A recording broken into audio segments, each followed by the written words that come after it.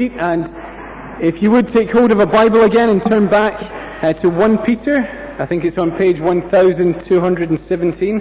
And you might have a little yellow sheet nearby. That's just got an outline for the sermon tonight. If that's useful, then please do use it. But most importantly, do open one of the Bibles again so you can follow along as we look at 1 Peter together.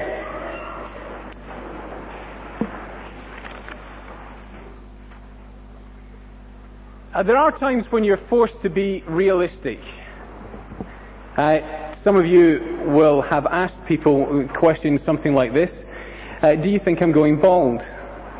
They've given you an awkward pause.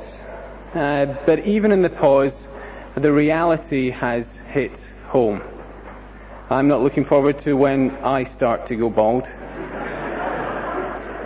Well, many of you will know Joe and Lewis, two of the ministry trainees. They play badminton, sometimes here on a Tuesday lunchtime. I join in. The reality is obvious. They don't say it out loud. I don't either. But the voice in my head, you're not as fit as you used to be, if I was ever that fit. I can't do anything about losing my hair, but a reality check about fitness was good. I've joined a gym. And not in the January rush like some of you probably did. I was serious. I joined in November. You can probably tell already. It's hard work, but it is good. My fitness has improved a little bit. It's good to be realistic. The Christians Peter's writing to have been forced to be realistic, but it's not about fitness. Something much more serious. The excitement of becoming Christians has been checked by suffering. And Peter's going to show us as we look through this letter, continue to look through it on Sunday evening, some of the things that cause them trouble. Some are inconvenient, some very serious. There are desires they have, even as Christians, to do wrong things. It's a hard battle at times to say no to the wrong things. There are insults and abuse that come from people who are not Christians. There seems for some real physical danger.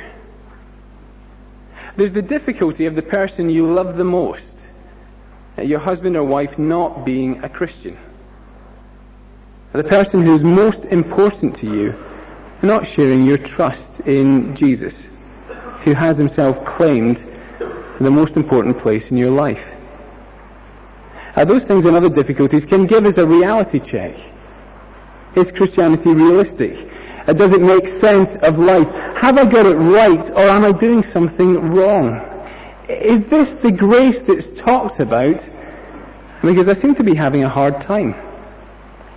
If you've ever felt like that, Peter's letter is for us too. He actually tells us why he's written it. Just look at the back of the letter, the end of the letter, chapter 5, verse 12. If you turn over there quickly, let's just read the ending of the letter. He says this, chapter 5, verse 12, with the help of Silas, whom I regard as a faithful brother, I have written to you briefly, encouraging and testifying that this is the true grace of God. Stand fast in it. With all the knocks that come in life, reality checks that bump us around, Peter says, what I'm writing is all about realistic Christianity. The true grace of God. You can stand fast in this. If you've got this outlook, you've got it right. Remember some of what we saw last week, how Peter begins in verses 3 to 12 back in chapter 1. He talked about a future promise. Now you're trusting Jesus, you're included in God's future inheritance. It is secure. It won't lose its value. Eternal life. I kind of summing it up, the Bible calls it glory. But Peter's realistic. Alongside that look to future glory, he says the present is a struggle. Christians may suffer. And whenever you're learning something new, it's good to be able to ask, am I doing this right? It's good to have a pattern to follow. Well, in this Christian life that's meant to save me, Have I understood salvation correctly? Am I doing salvation right? I just have a look down at verse 10. You see what Peter says? Concerning this salvation. And then he goes on to say that the Spirit of Christ spoke through the prophets and predicted the sufferings of Christ and the glories that would follow. The prophets, he said in verse 12, wrote that down for us, for his original readers and for you and me. They wrote it down for us. And what will the Christian life look like? What's a realistic assessment? How will I know if I'm living in the grace of God? Well, I'll be following Jesus, even through various trials that cause some suffering, but with confident hope in future glory. Suffering now, glory later, just like Jesus. And with that in mind, Peter gives us some lifestyle training. You see, it's there in verse 13. He writes this, therefore, prepare your minds for action.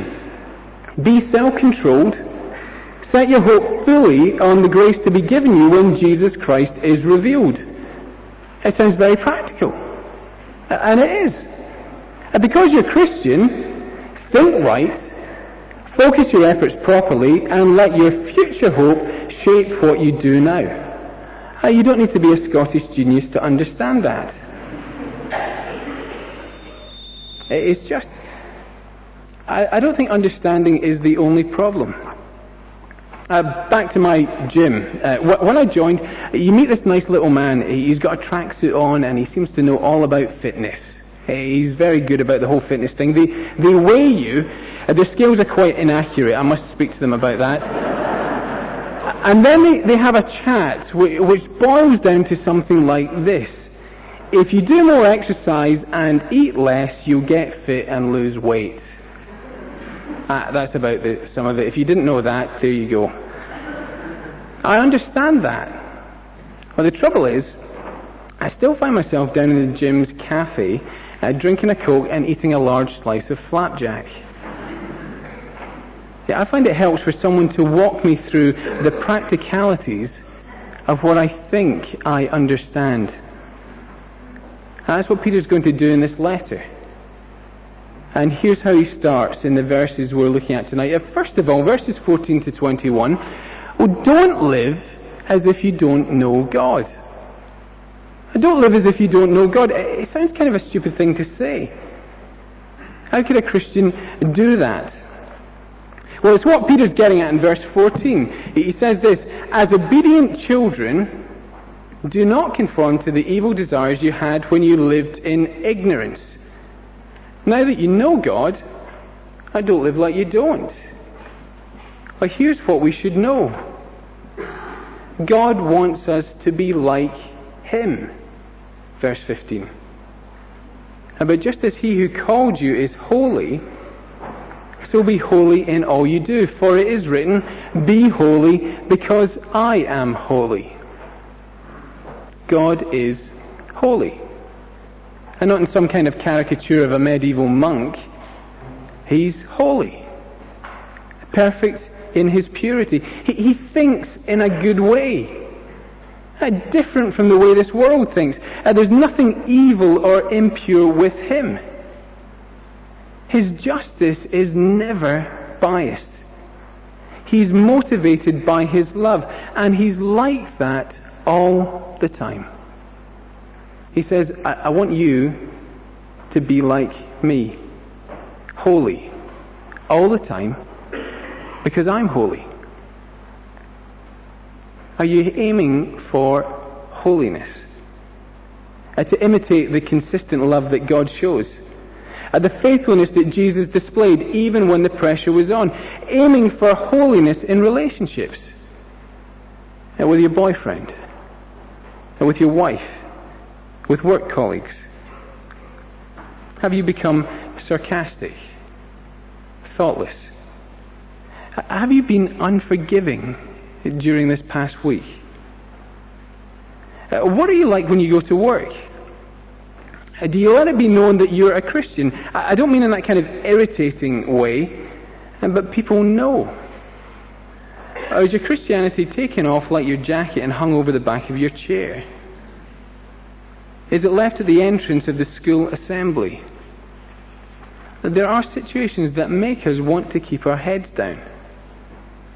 Do we need to ask ourselves again, do you ever live as if you don't know God? I do. I drop the holiness standard all the time. I might not say it out loud, but the excuses pop up in my head. Holiness is too hard. I'll stick out. People will laugh. You don't know what it's like for me. I can't be like you, God. And Peter says, God's rescued us so we can be like him. Verses 17 to 21. Just have a look at that. Since you call on a Father who judges each man's work impartially, live your lives as strangers here in reverent fear. For you know that it was not with perishable things such as silver or gold that you were redeemed from the empty way of life handed down to you, but with the precious blood of Christ, a lamb without blemish or defect. It's quite something Peter says there. If you're not a Christian, you're here tonight, you might think it's outrageous, but here it is. He says life before you're a Christian is empty. There's nothing to it. It's going nowhere. You're ignorant about God and you ignore him. You live going away from God. That's empty living, says Peter. In what sense is it empty? How is it empty? You know when you're buying something, you want to know the quality of it. Perhaps, I don't know what it might be, a new Walkman for your music or a new vacuum cleaner or something like that. You pick it up to feel the weight. It's all flimsy. It's too plasticky. It feels hollow, empty. It's not built to last. And you think, I'm not going to get that. But one day God will judge us. He'll be impartial. He'll pick up our lives and weigh them. See what there is of lasting substance. He won't be interested in the temporary things of this world, money, success, good looks, power. And Peter says all that kind of glory fades away anyway. Now God will be interested to see what's become of lives that were created to share God's life, to grow more like him in character, love, and pure joy.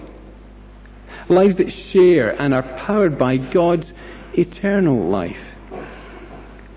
But you'll find them empty, hollow, nothing that will have value for eternity. We were all headed that way. But Peter says, you Christians, you were redeemed from that way of life. God rescued you. He saw all this emptiness and decided to do something about it, so he went shopping. He went shopping for people. You could say he spent all he had on you. Verse 18. For you know that it was not with perishable things, such as silver or gold, that you were redeemed, bought back from the empty way of life handed down to you, but with the precious blood of Christ. If you're a Christian, God has bought you, broke the bank. You belong to him. Your future is secure.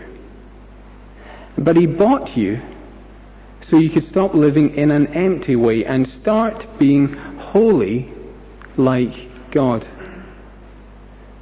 Living for him is not what saves us, but if we are saved, it's so that we can live for him. It's great news. God making it possible for us to turn from emptiness and instead invest in a life that will have lasting value. Things God says have weight, substance. If we understand what God's done for us in Jesus, rescued us, substituted his perfect life for our empty ones, we'll display a kind of, well, how does Peter put it? Reverent fear. And not wanting to just go along with the world. We'll say to God, I want to be like you. I don't live as if you don't know God. God wants you to live like Him, and you can. I don't lower the standards just because it seems hard. You might be thinking, well, that's all very well, but I don't seem to be changing.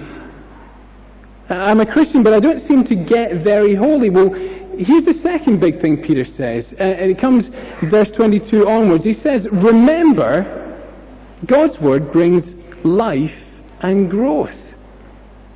If you're here tonight and you're a Christian, just think for a moment how you became a Christian. What happened? Some of you, I guess, could point to a specific date. Others, well, there's no specific time, but you know you are Christians. For me, it was somewhere between the age of 15 and 17. I'm not sure exactly when, but it was during that time.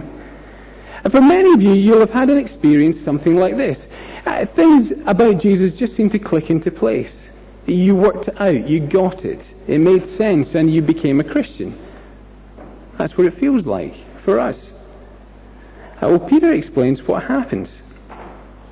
Verse 22, you have purified yourselves by obeying the truth. Verse 23, for you've been born again through the living and enduring Word of God. Something like this happened. You heard or read or were told God's Word. Something of the good news about Jesus, His death and resurrection for you, that perfect life substituted for your empty life. And God worked in you through that Word by His Holy Spirit and convinced you. The moment you really believed, you obeyed that Word. You trusted Jesus. And Peter mentions a couple of things that happened. He says you were purified, washed clean spiritually, the spiritual equivalent of a power shower used on you. God forgave you because of Jesus. You became acceptable to Him. And, says Peter, you were born again. That's an odd phrase, isn't it? What does it mean? As you know from this evening, I'm a fitness fanatic now. But if I'm honest, doing exercise sometimes feels very unnatural. I feel like I'm forcing my body to do something it was never intended to do. The rowing machine, the cross trainer, that thigh thing, I don't even really know what that's for or how it works, so I usually stay away from it. They just feel odd things to do. Some people feel that way about Christian living, as if you're being asked to do an unnatural thing. That's not right if you're a Christian. You've been born again through God's Word. Reborn as someone who says yes to God. You've noticed that if you're a Christian. You started thinking all of a sudden, what would God want me to do here? And it started with that first, yes, I will trust Jesus. You've been purified and born again, or if you like, forgiven and changed into someone who says yes to God. God did that in you through His Word. How does that help us with holiness? Let me just tell you two things about God's Word as we finish. First of all, a Christian growth is inevitable because of God's Word. A Christian growth is inevitable because of God's Word. You see what Peter says happened when these people obeyed the truth. Verse 22, now that you have purified yourselves by obeying the truth, so that you have a sincere love for your brothers. A true Christian belief starts to change you. It is one of the ways you know you really believe God's Word. You're changed into someone who says yes to God. And Peter explains why that is. You see how he describes God's Word? He says it's like a seed, an imperishable seed, verse 23. If that really gets into you, it will grow. I don't know if any of you have enjoyed the visual aid I brought along with me tonight. Did you see it? It's right here in the pulpit. There. Just have a quick look at that. Can you see it? It's good, isn't it? There it is. It's a seed. Actually, seeds are not that impressive, are they? Something much more impressive would be something about this size, wouldn't it? Okay, can you see that over there? That's a bit, you can tell I've been working out, can't you? That's a bit more impressive. A seed, it is tiny.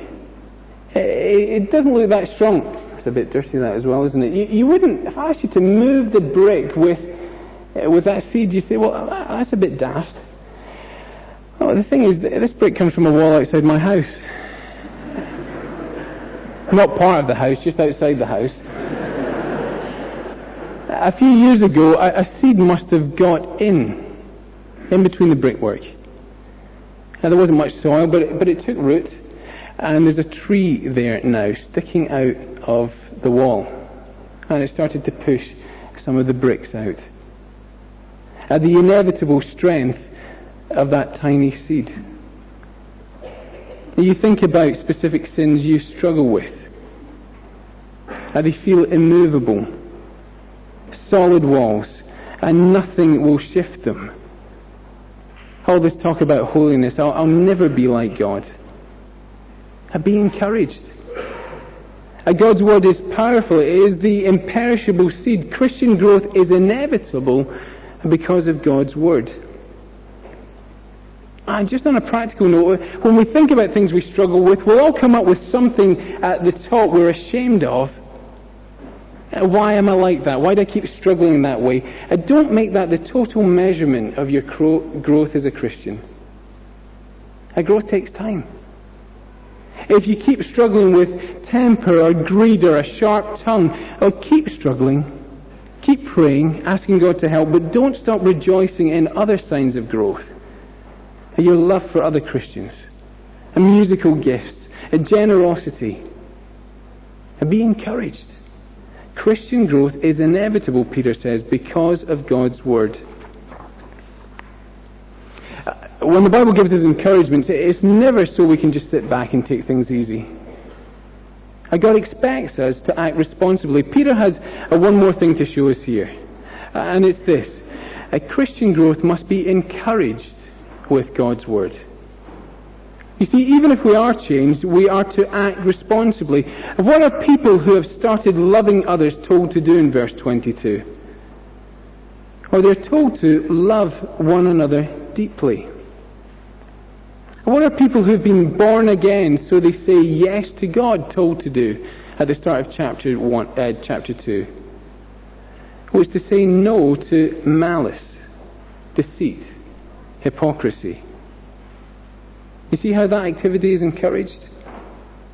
How the picture changes from seeds to food. Like newborn babies crave pure spiritual milk, so that by it you may grow up in your salvation, now that you've tasted that the Lord is good. I was talking to Andy and Sophie Oatridge during the week. They've just had a little baby. I really encouraged this week because he's feeding well. He's wanting his mum's milk and he's gaining weight. We're nervous, aren't we, about any baby who doesn't want to feed. How's your appetite? Bored after 25 minutes?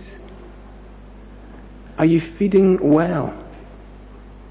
Start of another year. You're back at school. You're back at work. Students back for the term. Be committed to coming along on Sunday evenings as we study God's Word together. Coming along to Sunday AM, to Lighthouse, to your home group. Do you want to grow like God? Don't lower His standards. Crave good food. Don't let your appetite be spoiled by junk food. Here's Peter's lifestyle training. Don't live as if you don't know God. And remember, God's Word brings life and growth. You see at the bottom of the sheet, if you've got one, there's a couple of questions. Maybe you could take that away with you. Maybe you could chat about them with people at home, or maybe over coffee you could talk to someone. Won't you feel tempted to live as if you don't know God? And how has God helped or encouraged you through His Word recently? You can talk to someone. Maybe you're here and you're not a Christian. You want to know, does that really work? Does God's Word do that? Why not ask one of your Christian friends about that? A couple of questions to keep us talking after the service and thinking about these things. But let me just pray for us.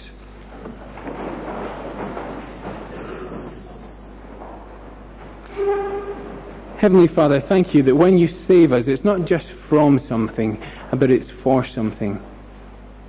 And to be like you. Thank you so much for that. Thank you, you are a good Father to us. You don't stand over us criticizing us, but you encourage us and help us to live the right way. Thank you for your word that trains us and helps us to know and empowers us to live for you. Please would you help us to crave that good spiritual food. In Jesus' name, amen.